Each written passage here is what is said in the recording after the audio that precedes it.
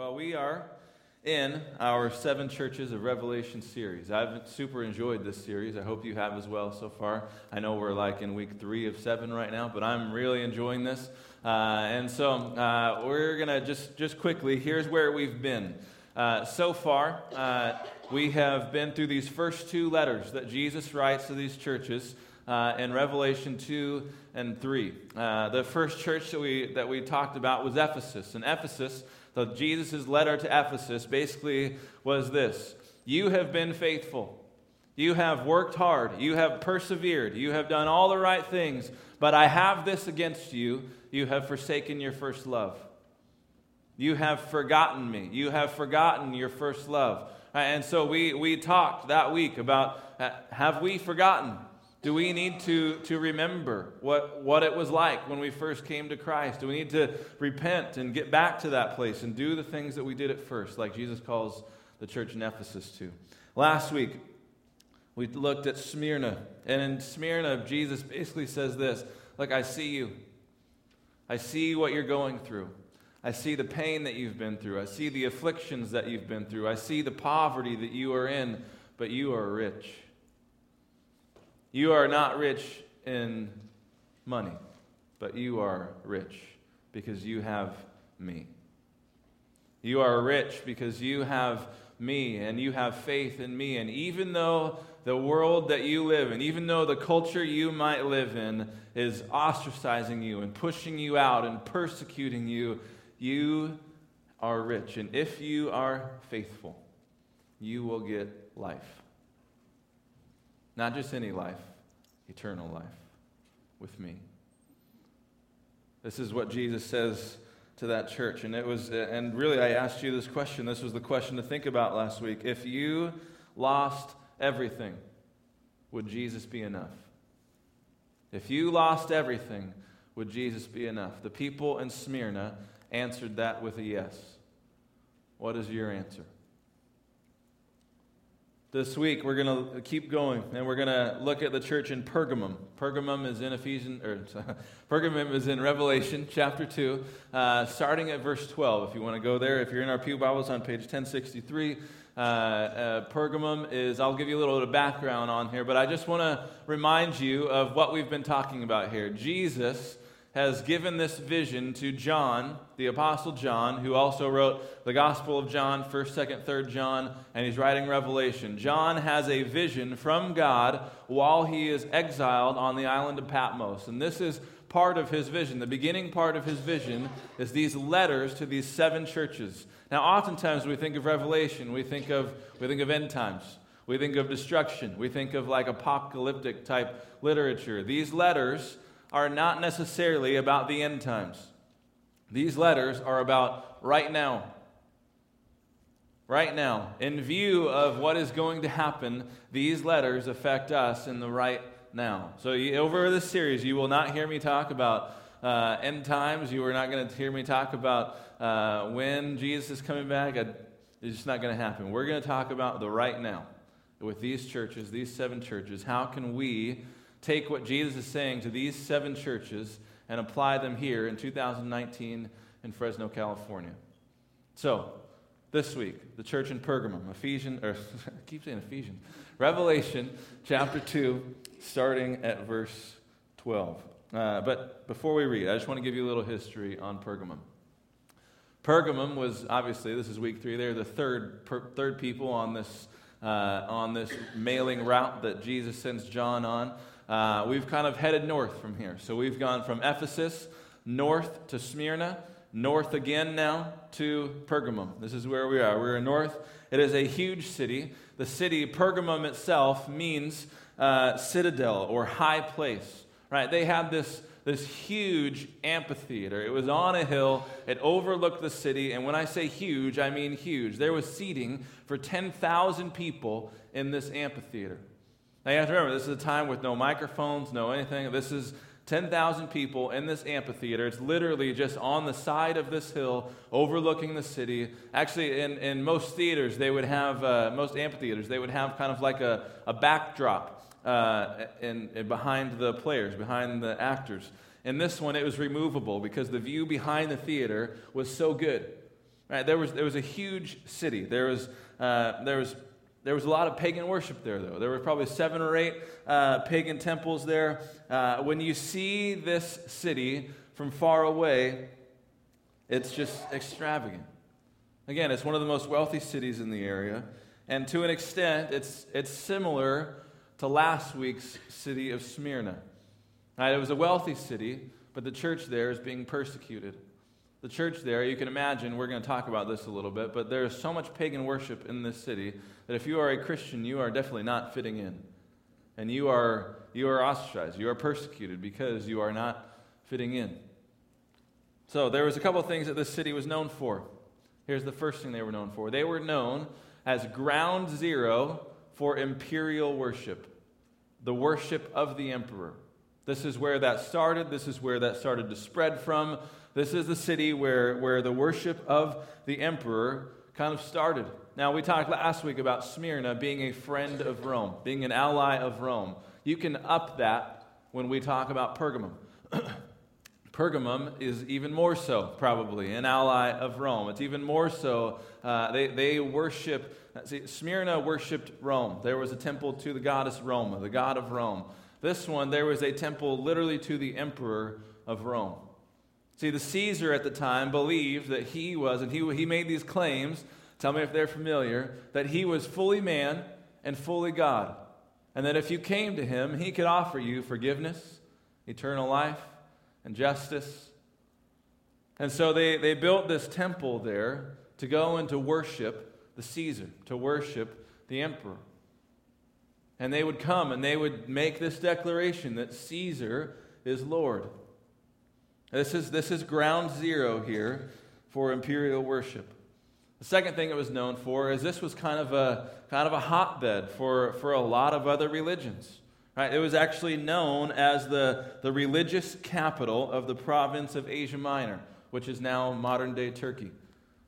Right, this was the religious capital. People from all over. They had all kinds of worship, all kinds of languages, all kinds of gods. There was actually different categories of gods. Right? There were the household gods that you would pray to. You could pray to your ancestors. There were figurines that you could have that you could pray to. There were a lot of these gods that you could just pray to any of them. Right? These are the household gods. There were occupational gods. There was a god for every job that was there. If you were a carpenter, there was a carpentry god. And you would pray to this carpentry god to make you better at carpentry, to bless your saw and to bless your hammer, that the things that you made would be good and would sell. Right? They had occupational gods, and they had patron gods. Now, patron gods were when a city would say, this God is going to be our God. As a city, we are going to worship this one. We're gonna worship this God as a city. This is going to be our patron, kind of like a patron saint. This is going to be our patron God for this city. And so we would build temples to this God, and we would worship this God. There's actually, this one actually plays into the letter a little bit, but there's an example of this in Acts chapter 19. You don't have to go there, I'll just tell you about it. Acts chapter 19, Paul is teaching and preaching in Ephesus, interestingly, a city that we've already talked about on this route. He's preaching there, and he's obviously preaching the gospel of Jesus Christ. Faith alone. He's preaching the gospel of Jesus Christ, that Jesus is the Messiah, that you can have forgiveness and salvation through the blood of Jesus Christ. He's preaching this, right? And there ends up being a riot in Ephesus in Acts chapter 19. There's a guy named Demetrius who's a silversmith, and he makes his living making these figurines for people to worship. These figurines of the Ephesian god Artemis, their patron god in Ephesus. So Paul comes in and he rocks the boat a little bit. Now, hey, this Artemis god is not God. The only true God is our God. And Jesus Christ is who you can be saved by, who can save you through his blood. And so Paul comes in preaching this gospel, and Demetrius is like, this is bad for business. And so he begins to talk to the other silversmiths and say, look, we can't have this anymore. This is not only bad for business, but this is bad for our city, right? Because what Paul is doing is he is kind of downgrading this god Artemis to where she is not even a god anymore. And if she's not a god, then he is basically making this temple and this worship obsolete. We are out of luck at this point. And so he begins to start this riot in the city, and the people in the city just follow him kind of blindly. I think even one of these verses, there in verse 32, the assembly was in confusion.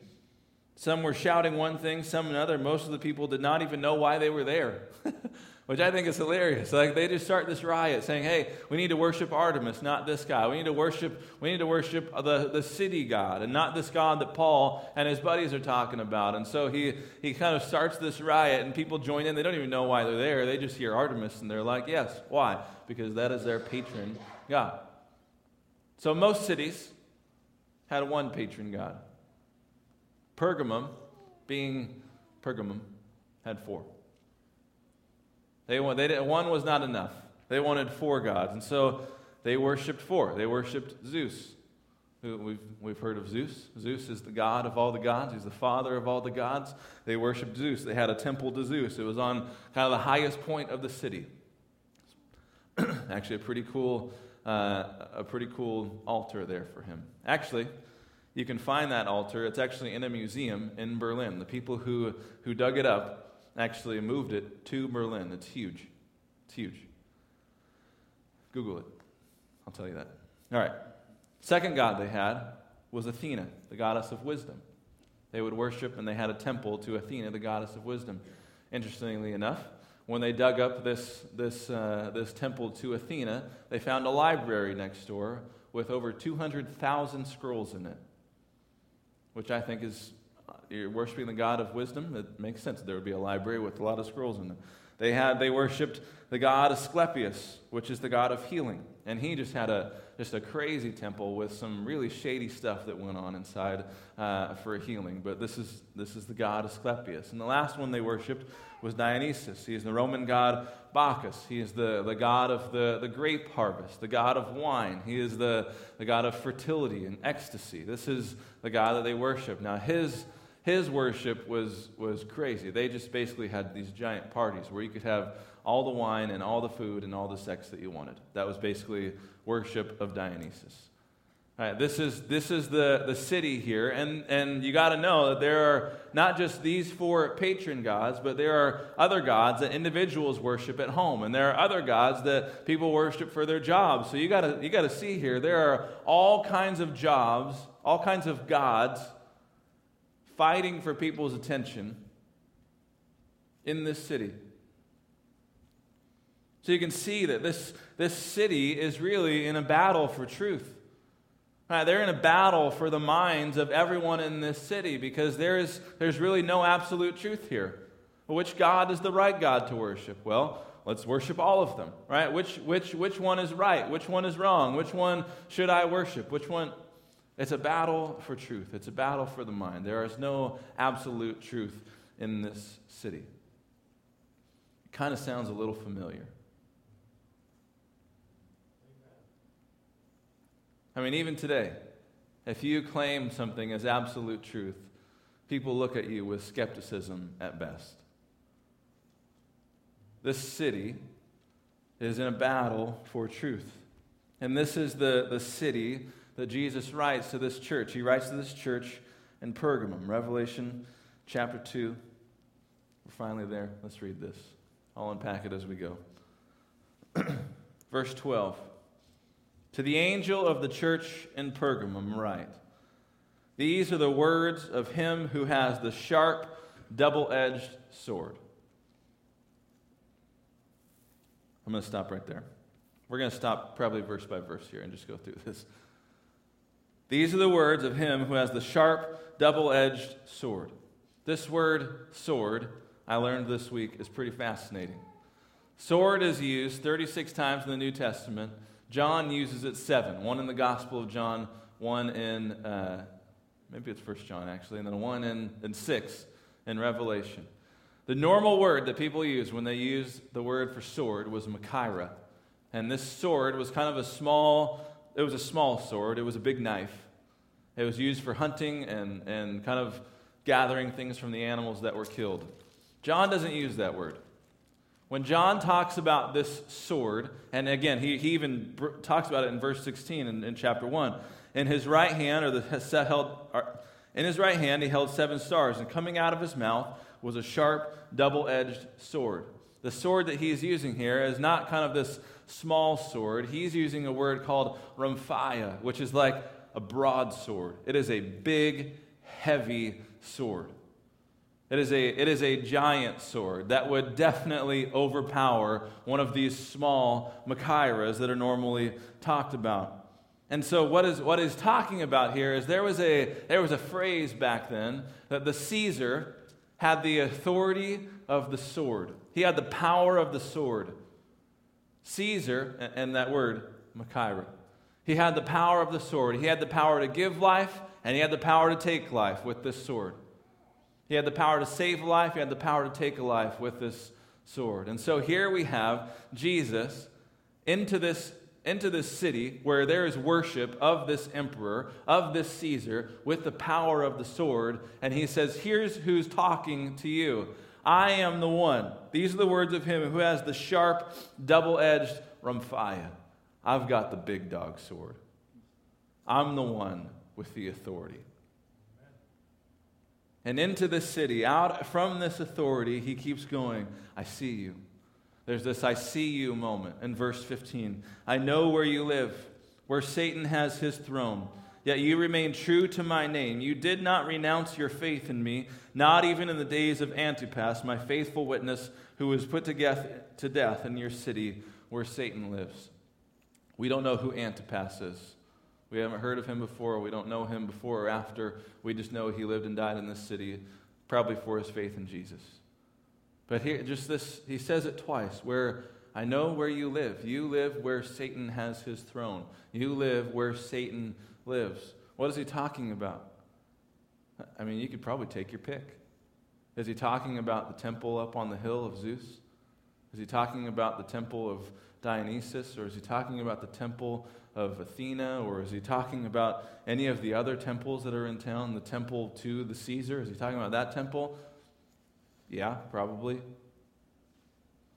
Look, you have all these different faiths. You have all these different places. And he says, I know where you live. I know you live where Satan has his throne. I know you live where Satan lives. Verse 14, nevertheless, I have a few things against you. This is kind of following the design of these letters. Jesus says, this is who's writing. I want to encourage you, but I'm writing to you for a reason. I want to encourage you, but I have some things against you. Here we go. Nevertheless, I have a few things against you. There are some among you who hold to the teaching of Balaam, who taught Balak to entice the Israelites to sin so that they ate food sacrificed to idols and committed sexual immorality. If you want to know more about this story of Balaam and Balak, it's in the book of Numbers chapter 23 and on. Basically what happens is the Israelites begin to do things in Numbers and apparently in this city that look eerily similar to emperor worship. They would eat the meat that was sacrificed to idols. They would indulge in some things that were definitely not worship to God. They would do some of this stuff. They were imperial practices. Verse 15, likewise, you also have those who hold to the teaching of the Nicolaitans. We talked about the Nicolaitans just a little bit in the first one, in the church to Ephesus, in the letter to Ephesus. And these Nicolaitans likely were a group of Gnostics. And basically, here's what that means. These people were teaching that your life could be separated. That as long as you held to the faith and the knowledge that you are saved by the blood of Jesus Christ, your life could be lived however it wants to be lived. Because Jesus cares about your soul and not your body. And so they could go on and do whatever they wanted to do in their lives. They could live however they wanted to live. They could go for some of these practices of the other gods. They could go to some of the parties of Dionysus. They could go to wherever they wanted to go because they knew that God had their soul and that was good enough. And so they didn't really care how they lived. And that's That's kind of what these Nicolaitans were preaching. Jesus is saying, look, I have this against you. You're letting too many things in. You're letting things be truth to you that are not true. This faith that you have, and obviously, you did not renounce your faith in me. He is giving them that encouragement in verse 13. You didn't renounce your faith in me, but look, here's what I have against you. Your faith is not really complete. Look at how you're living. You're letting these other influences in. You're letting all this other stuff into your life that is not true. They've basically created a theology where they know Jesus and they claim Jesus, but they can live indulgent lives. And because grace, right? That's kind of just what you have to say, because grace. If God is grace, then I can live however I want, and God's grace is always going to be there. Right? Even Paul in one of his letters says, hey, what should we do then? Should we sin all the more so that grace may become more? No, we don't do that. That is not the Christian life. That is not how we live. But that's how these people are living, and they've kind of created this theology where they can claim Jesus in one hand and live their life another way on the other. Because it's compartmentalized. It's separate.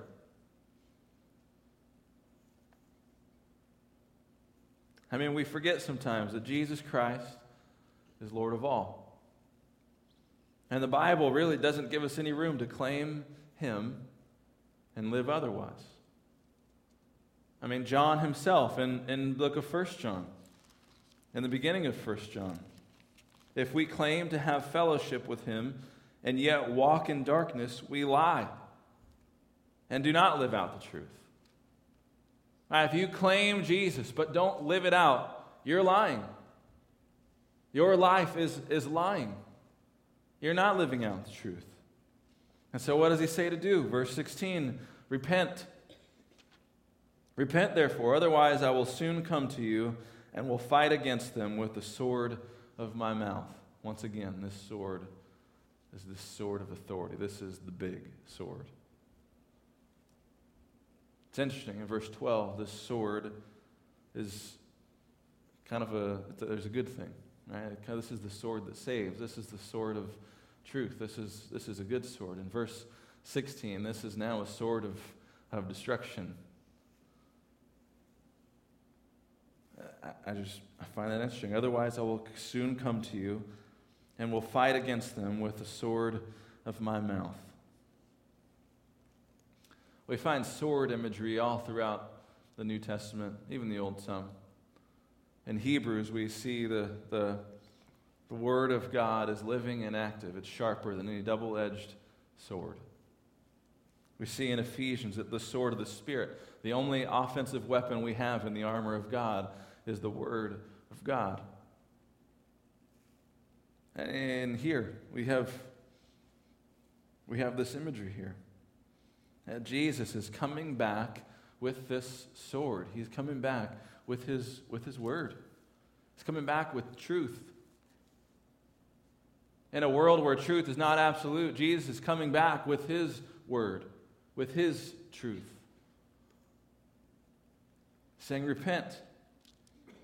And then in verse 17, whoever has ears, let them hear what the Spirit says to the churches.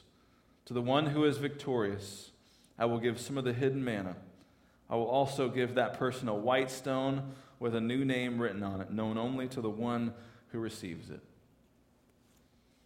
To the one who is victorious, you get three things.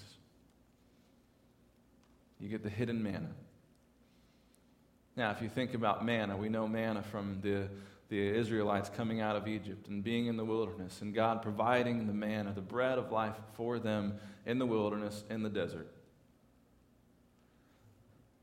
Just this imagery. If you are victorious, I will give you the hidden manna. I've got you.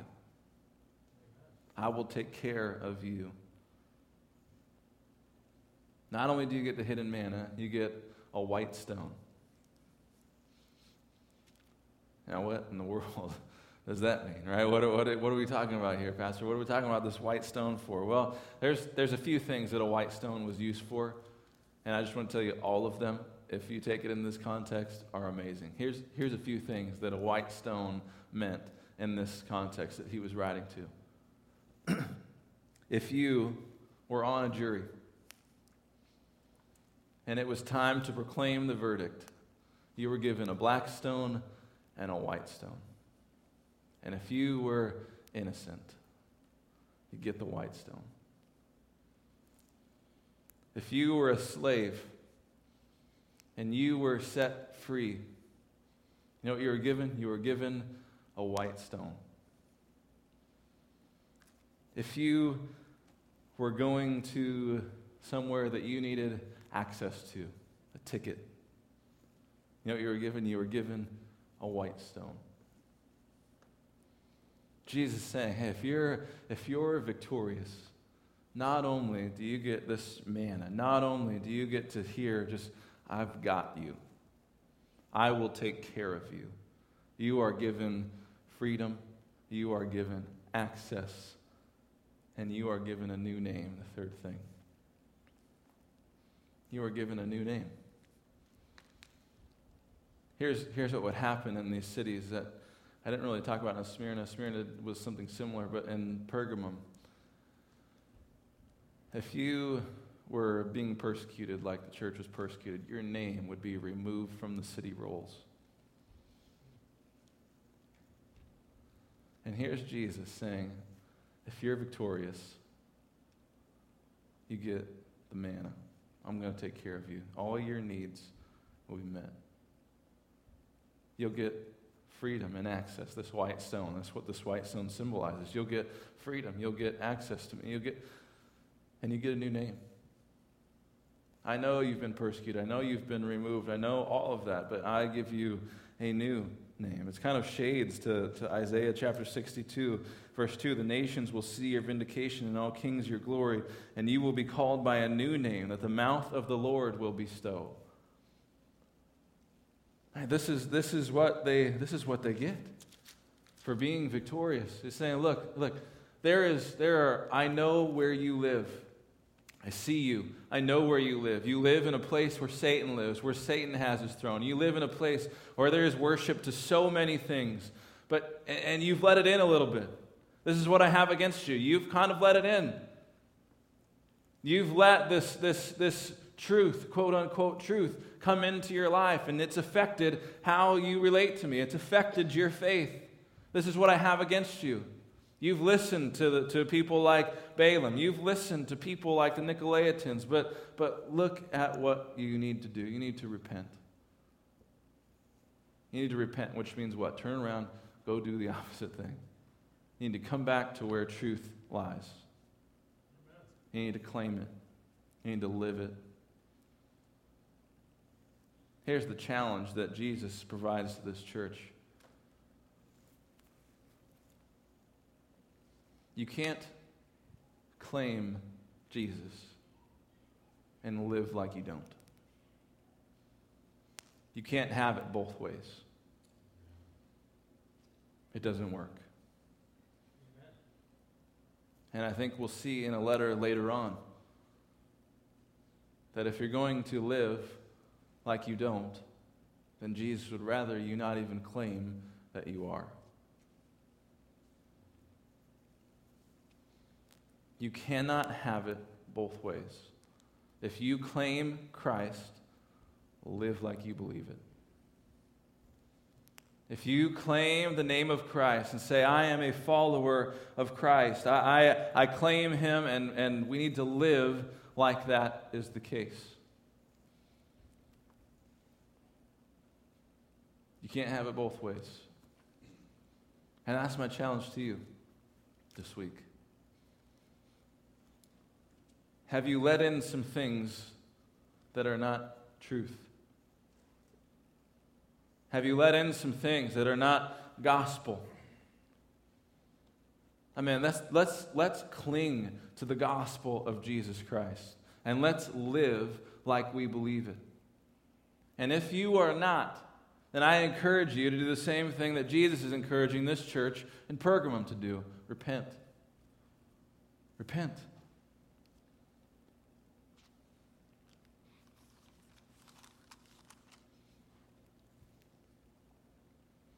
Otherwise, I will soon come to you, and I will fight against them with the sword of my mouth. Claim the truth and live the truth. Let the truth of the gospel of Jesus Christ be your guide. Let it be what directs you. Let it be what leads you. Let it be what guides your life. If you claim Jesus Christ, live like it. That's what this church in Pergamum is hearing from Jesus. And I think it's a relevant message today in 2019 in Fresno, California. If we claim Jesus Christ, let's live like it. Amen. And if you're not going to live like it, then stop claiming it. Amen. I think we have a duty as Christians to not mislead people. There are many people in our world who have been turned off to the faith, turned off to Christ by people who claim Christ but don't live like it. They live however they want during the week, and then they go to church on the weekends and they feel like they're good. It's a bad witness. It turns people away. If we're going to claim Him, let's live it. My prayer is that our church is a church that lives what we say we believe in every aspect.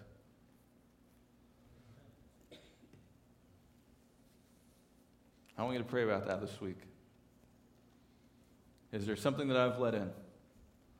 Is there something that I've let in between this full life that I claim to live? Am I claiming something that I'm not living? And if so, I repent. Pray. And seek God first. First week we talked about forgetting your first love, going back and doing those things you did at first. Last week we talked about, is Jesus enough?